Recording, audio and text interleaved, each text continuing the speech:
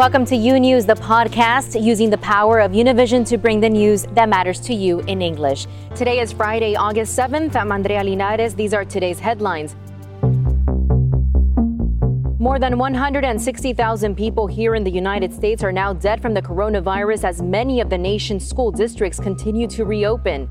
A new jobs report highlighting the lasting impacts of the pandemic on the economy as the U.S. adds only 1.8 million jobs in the month of July. And a top military official saying the Army could have done more to protect Vanessa Guillen, the murdered 20-year-old soldier who faced abuse and harassment during her enlistment. This and much more today on U News, transmitting live from our newsroom in Miami. We begin with the latest on the pandemic. California nearing 10,000 COVID-19 related deaths, while Florida reports almost 8,000. The U.S. inching closer to 5 million cases of coronavirus, and Texas soon becoming the third state to pass the 500,000 case mark. Lorraine Cáceres has the latest, including a very grim new prediction.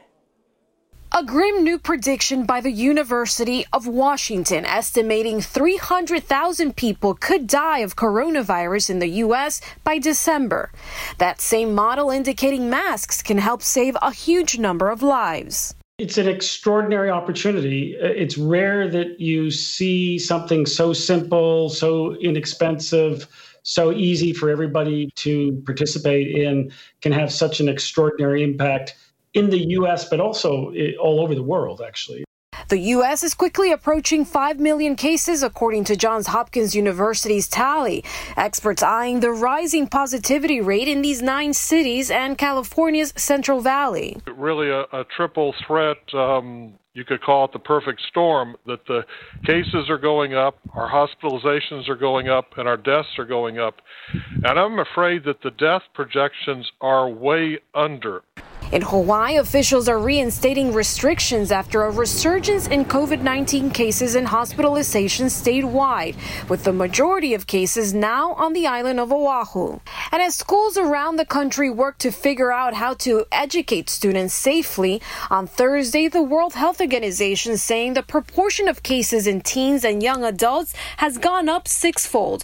And in very young children and babies, the proportion has increased 7-fold.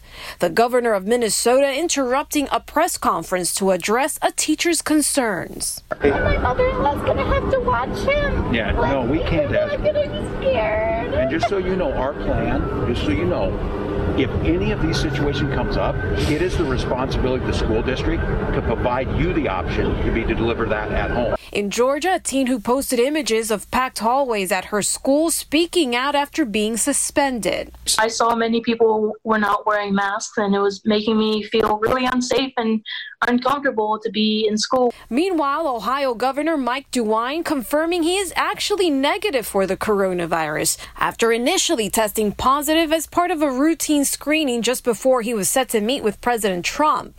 I was tested. I went from there to the airport. And when I got to the airport, found out shortly thereafter that I had tested positive. So that was a big surprise. In a statement overnight, DeWine says he and his family immediately went to Wexner Medical Center in Ohio to be tested again twice, adding the earlier positive test was taken with new technology called an antigen test. And they are investigating how the discrepancy between these two testing methods could have occurred. But it is common that these rapid antigen tests have false results.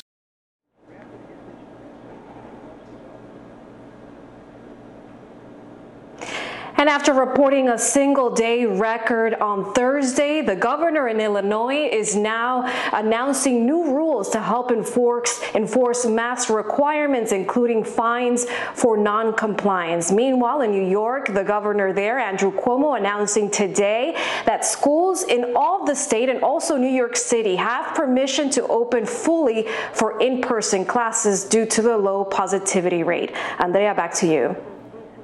Thank you, Lorraine, for that report. Meanwhile, the FDA is loosening the requirements for surgical masks, citing shortages. Nurses unions, governors, and other groups say they are struggling to get personal protective equipment for frontline healthcare workers. The White House has repeatedly claimed that PPE supplies are adequate, but the FDA has indicated otherwise. The agency issued an emergency use authorization for certain disposable, single-use surgical masks in healthcare settings. The FDA warns that this does not replace the need for FDA-cleared surgical masks and authorized respirators. And doctors are worried that once a coronavirus vaccine is here, its effect in the U.S. could be hampered by the obesity epidemic. More than 100 million Americans are considered obese, and scientists say previous vaccines for illnesses like influenza, hepatitis B, tetanus, and rabies have been less effective in obese adults than in the general population. Though it's too early to tell, they believe that would likely be the same for a coronavirus vaccine. In Washington, Congress is facing a self-imposed deadline for a stimulus deal, and that is today. But it appears there's little chance of a bipartisan agreement before the weekend begins. Edwin Pitti is in the nation's capital with the latest developments. Edwin, what can you tell us? Andrea, there was supposed to be a call this afternoon to decide if it was going to be even worth it to meet. I'm talking about members of the White House and Speaker of the House Nancy Pelosi. That after what happened yesterday during that 3-hour meeting on Capitol Hill. And even though we know at this hour that President Trump dialed in a couple of times, there were a lot of blaming, a lot of arguing, and all of them walked away without knowing if they were going to be able to reach an agreement today. But a couple of minutes ago during a press conference, the Speaker of the House, Nancy Pelosi, making clear that she's coming with a proposal to the table so they can meet this afternoon. This is what she said. We have been mightily trying to find common ground with our colleagues. It's hard when your values are so different in terms of bubble up from the working class families instead of trickle down from above. Yesterday, I offered to them, we'll take down $1 trillion if you add $1 trillion in.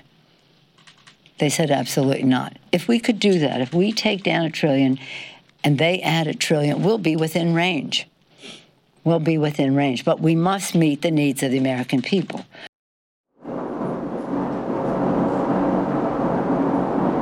Many are describing her proposal as being fair, but the White House still do not agree at the moment with that because we're talking about increasing the price tag of their proposal by $1 trillion. But the White House Chief of Staff, Mark Meadows, making clear that President Trump is ready to take action if they don't reach an agreement by today. Let's listen. I think the good news for the American people is this. We're going to continue to stay engaged. The president has instructed us to do that. If that does not work, the president has instructed Secretary Mnuchin and myself to be willing to enter into a narrower deal. And if those two things do not work, then he's prepared to take executive action on his own. Now, of course, we're going to be following up because at the end of the day, the pressure everybody was feeling about making an agreement by today was because by next week, the Senate was scheduled to go on a 4-week recess. But that is not going to happen anymore because the leader of the majority in the Senate, Mitch McConnell, making clear that they are willing to stay for another week in Washington, D.C. so they can vote on this proposal for President Trump to sign it and start sending the money the millions of Americans are waiting for the second round of checks. Live in Washington, D.C., Andrea, back to you. Have a good week. Thank you. Likewise, Edwin. Take care. In other major news out of the nation's capital, the Labor Department reported today the unemployment rate fell to 10.2% in July, and that's down from a peak of 14.7% in April, but still far above the 3.5% rate in February before the coronavirus pandemic led to mass economic shutdowns. The economy also added 1.8 million jobs in the month of July. The department said a slowdown from a 4.8 million gain in June. The number of unemployed is up by 10.6 million since February. And joining me now is Chris Liu, former Deputy Labor Secretary under President Obama. Chris, thanks so much for being here once again on this Friday. As we just heard, the unemployment rate dropped roughly 1 point to 10.2%. What's your reaction to this latest number? Well, look, there's certainly some encouraging things in this number, but I think it's important to understand that we lost about 22 million jobs during the course of the pandemic. We've only come about 40% of that back. And so there's 10, 12 million jobs that have been lost during this. As troubling as about 5 million people have completely left the workforce, so those people aren't counted. And even this 10% unemployment right now is still higher than what we had during the Great Recession. And so we know that we have made progress, but this recovery is slowing down because until we get our arms around the virus, we're never going to really have a sustained recovery.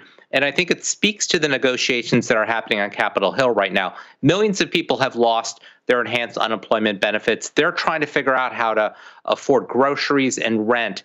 Now is the worst time to cut off this economic relief. And I think what the Speaker has offered, Speaker Pelosi, to come down, compromise, I think makes eminent sense. And so hopefully the White House and Senate Republicans agree to that.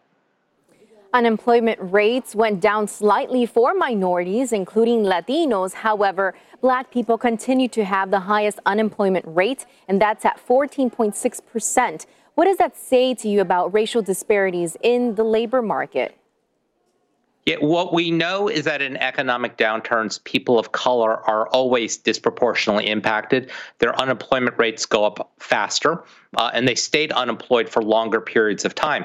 And when you compound on this, the fact that we know that the mortality rates from the virus are significantly higher among Latinos and African Americans, they're sort of getting hit with both sides, both the economic and the public health damage as well. And this is frankly an issue that not enough people in Washington are thinking about right now. And so this is really going to have dramatic consequences for people of color. Now, given that negotiations on a stimulus bill are breaking down practically between Democrats and Republicans, politically speaking, does this data, these numbers that we are seeing now, make the case for more or less federal aid?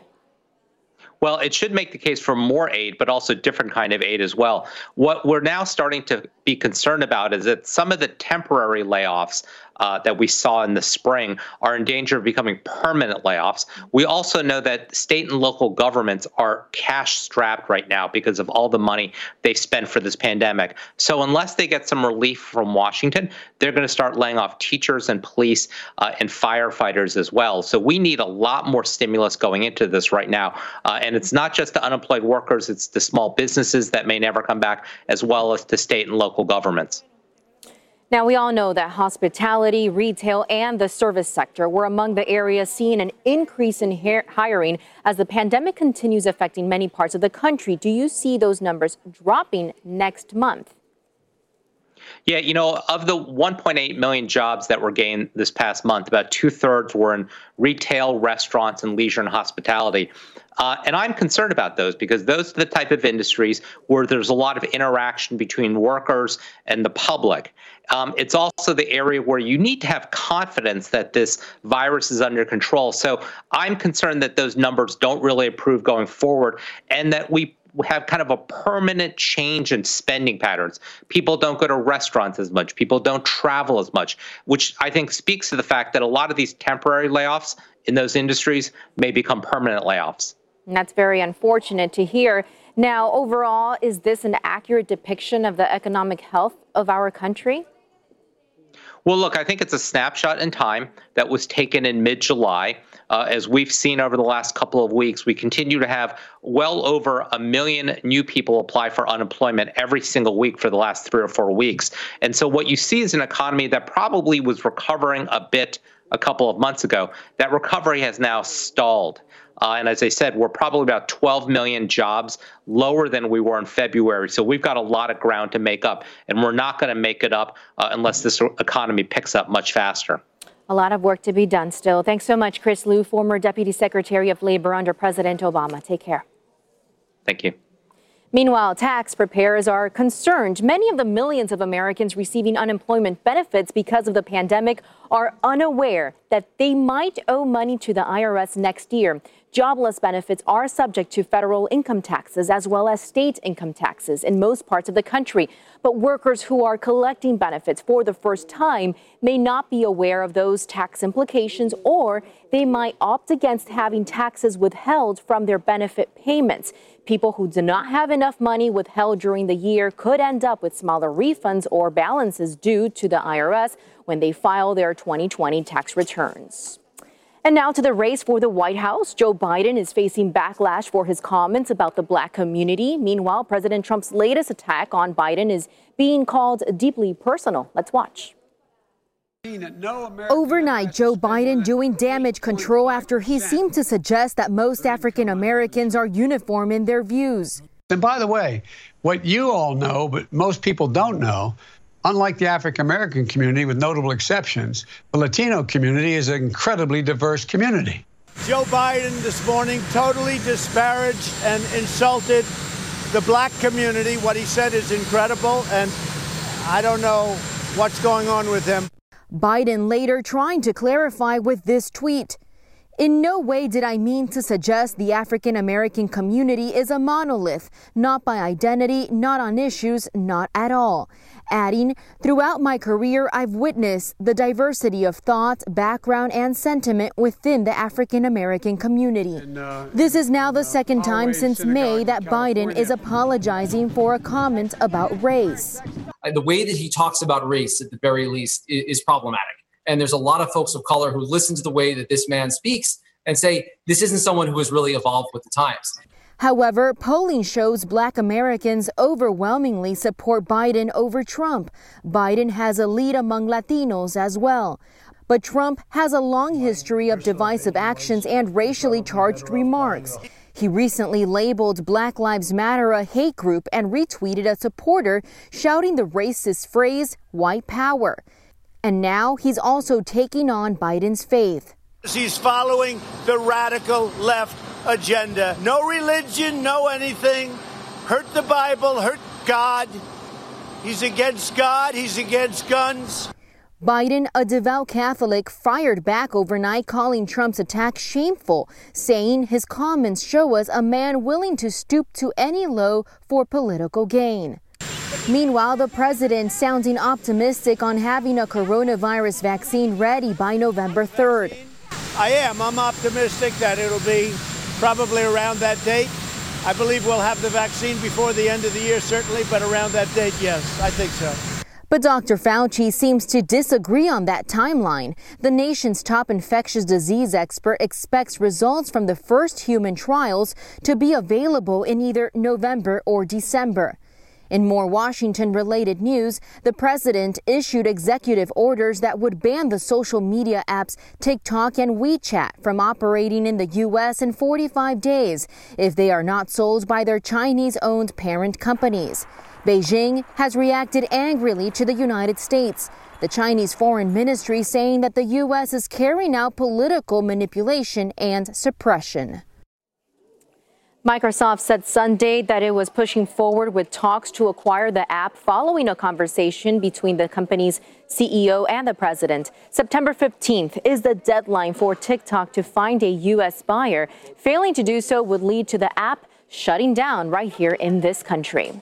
Now to the latest on the death of Army Specialist Vanessa Guillen in Fort Hood, Texas. The Army Secretary is promising to make enduring changes after the 20-year-old's murder, but her sisters are saying too little, too late. Grecia Lastra reports. The Secretary of the Army speaking candidly about the murder of Specialist Vanessa Guillen. We are incredibly disappointed, and that we vow for the rest of our time in service in our life to prevent these types of acts and to find out how we could prevent them in the future. Secretary of the Army Ryan McCarthy visiting Fort Hood, where Guillen was serving when she was murdered by a fellow soldier. Vanessa's our teammate, and we let her down. We let her family down, and it hurts. Her family says that she was being sexually harassed by an unknown co-worker on the post, but didn't report it out of fear of retribution. One harassment and one assault is one too many. Now Secretary McCarthy promising to investigate the culture of one of the world's largest military installations. The numbers are high here. They are the highest in most cases for sexual assault and harassment and murders for our entire formation, the U.S. Army. After his visit, Guillen's sister's telling Houston station KTRK it's too little too late. It's been really hard, especially today we got all her belongings back, so it takes us back. Now demanding a detailed account of what happened to their sister, when and who knew what. They also want federal law changed to allow service members to report abuse to a third-party agency. Pushing, we try not to let so many emotions get in between what we have to do to honor our sister. This is Grecia Lastra reporting for U News. More of U News after this short break. Imagine a daily newscast that speaks to you about your world in plain English. Each weekday, we partner with Hispanic America's most trusted news source to bring you the stories from home and abroad that matter to you. The Senate will turn itself into a courtroom. The private border fence is being installed. A police officer and 3 people were killed inside a Jewish supermarket in Jersey City. U News covers the news of your world and makes it easy to understand. Your world, your news. U News on Fusion. Welcome back to U News. Turning now to California, a Mexican-American woman with a master's degree in epidemiology is now working in the same field where her family first got its start right here in the U.S. She's there because she couldn't find work in her industry, but also because she wanted to raise awareness about the plight of immigrant farm workers. Luis Mejid has her story. She is an epidemiologist, a Stanford graduate who lost her job in the pandemic and went back home to work in the fields picking blueberries. I wanted to help my mom out around the house. So I have 3 younger siblings, and she's a seasonal migrant farm worker, so she only gets to work for maybe from about end of May through early September, and that she has to make that money last for the rest of the year. Yana Nino Tapias worked in the fields most of her life.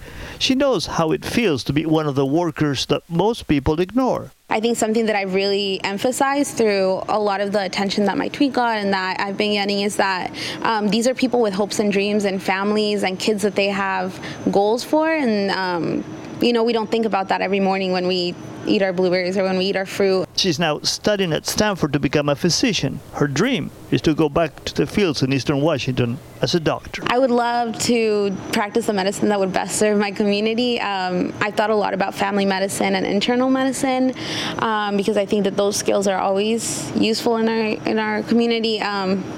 And really go back to my community and be there as a doctor. In Palo Alto, California, Luis Mejid, U News. Thanks for listening to U News, the podcast. Don't forget to follow U News on Instagram, Twitter, and Facebook. And if you haven't yet, go to Apple Podcasts and subscribe, rate, and review. And join us tomorrow for a new episode. Until then.